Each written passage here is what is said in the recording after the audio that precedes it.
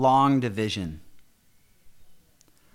All my clothes are laid out, and all your clothes are in a pile, and I'm 5 beers, and you are a white line running forever on the coffee table, and I'm a trigger, and you're a clip, and I'm okay with that if you want to take a bath, and I'm okay with that if you want to take it back, and all my streets are held down, and all your corners are locked up in boom boxes, and both of us are some smoke blowing from one mouth into another mouth, while the dude on stage is saying, okay, all right, okay.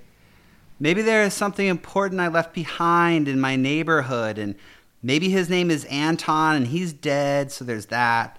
And maybe her name is Andy with an eye and a tongue, snapping juicy fruit gum in the park, and she's got 5 kids now, so there's that.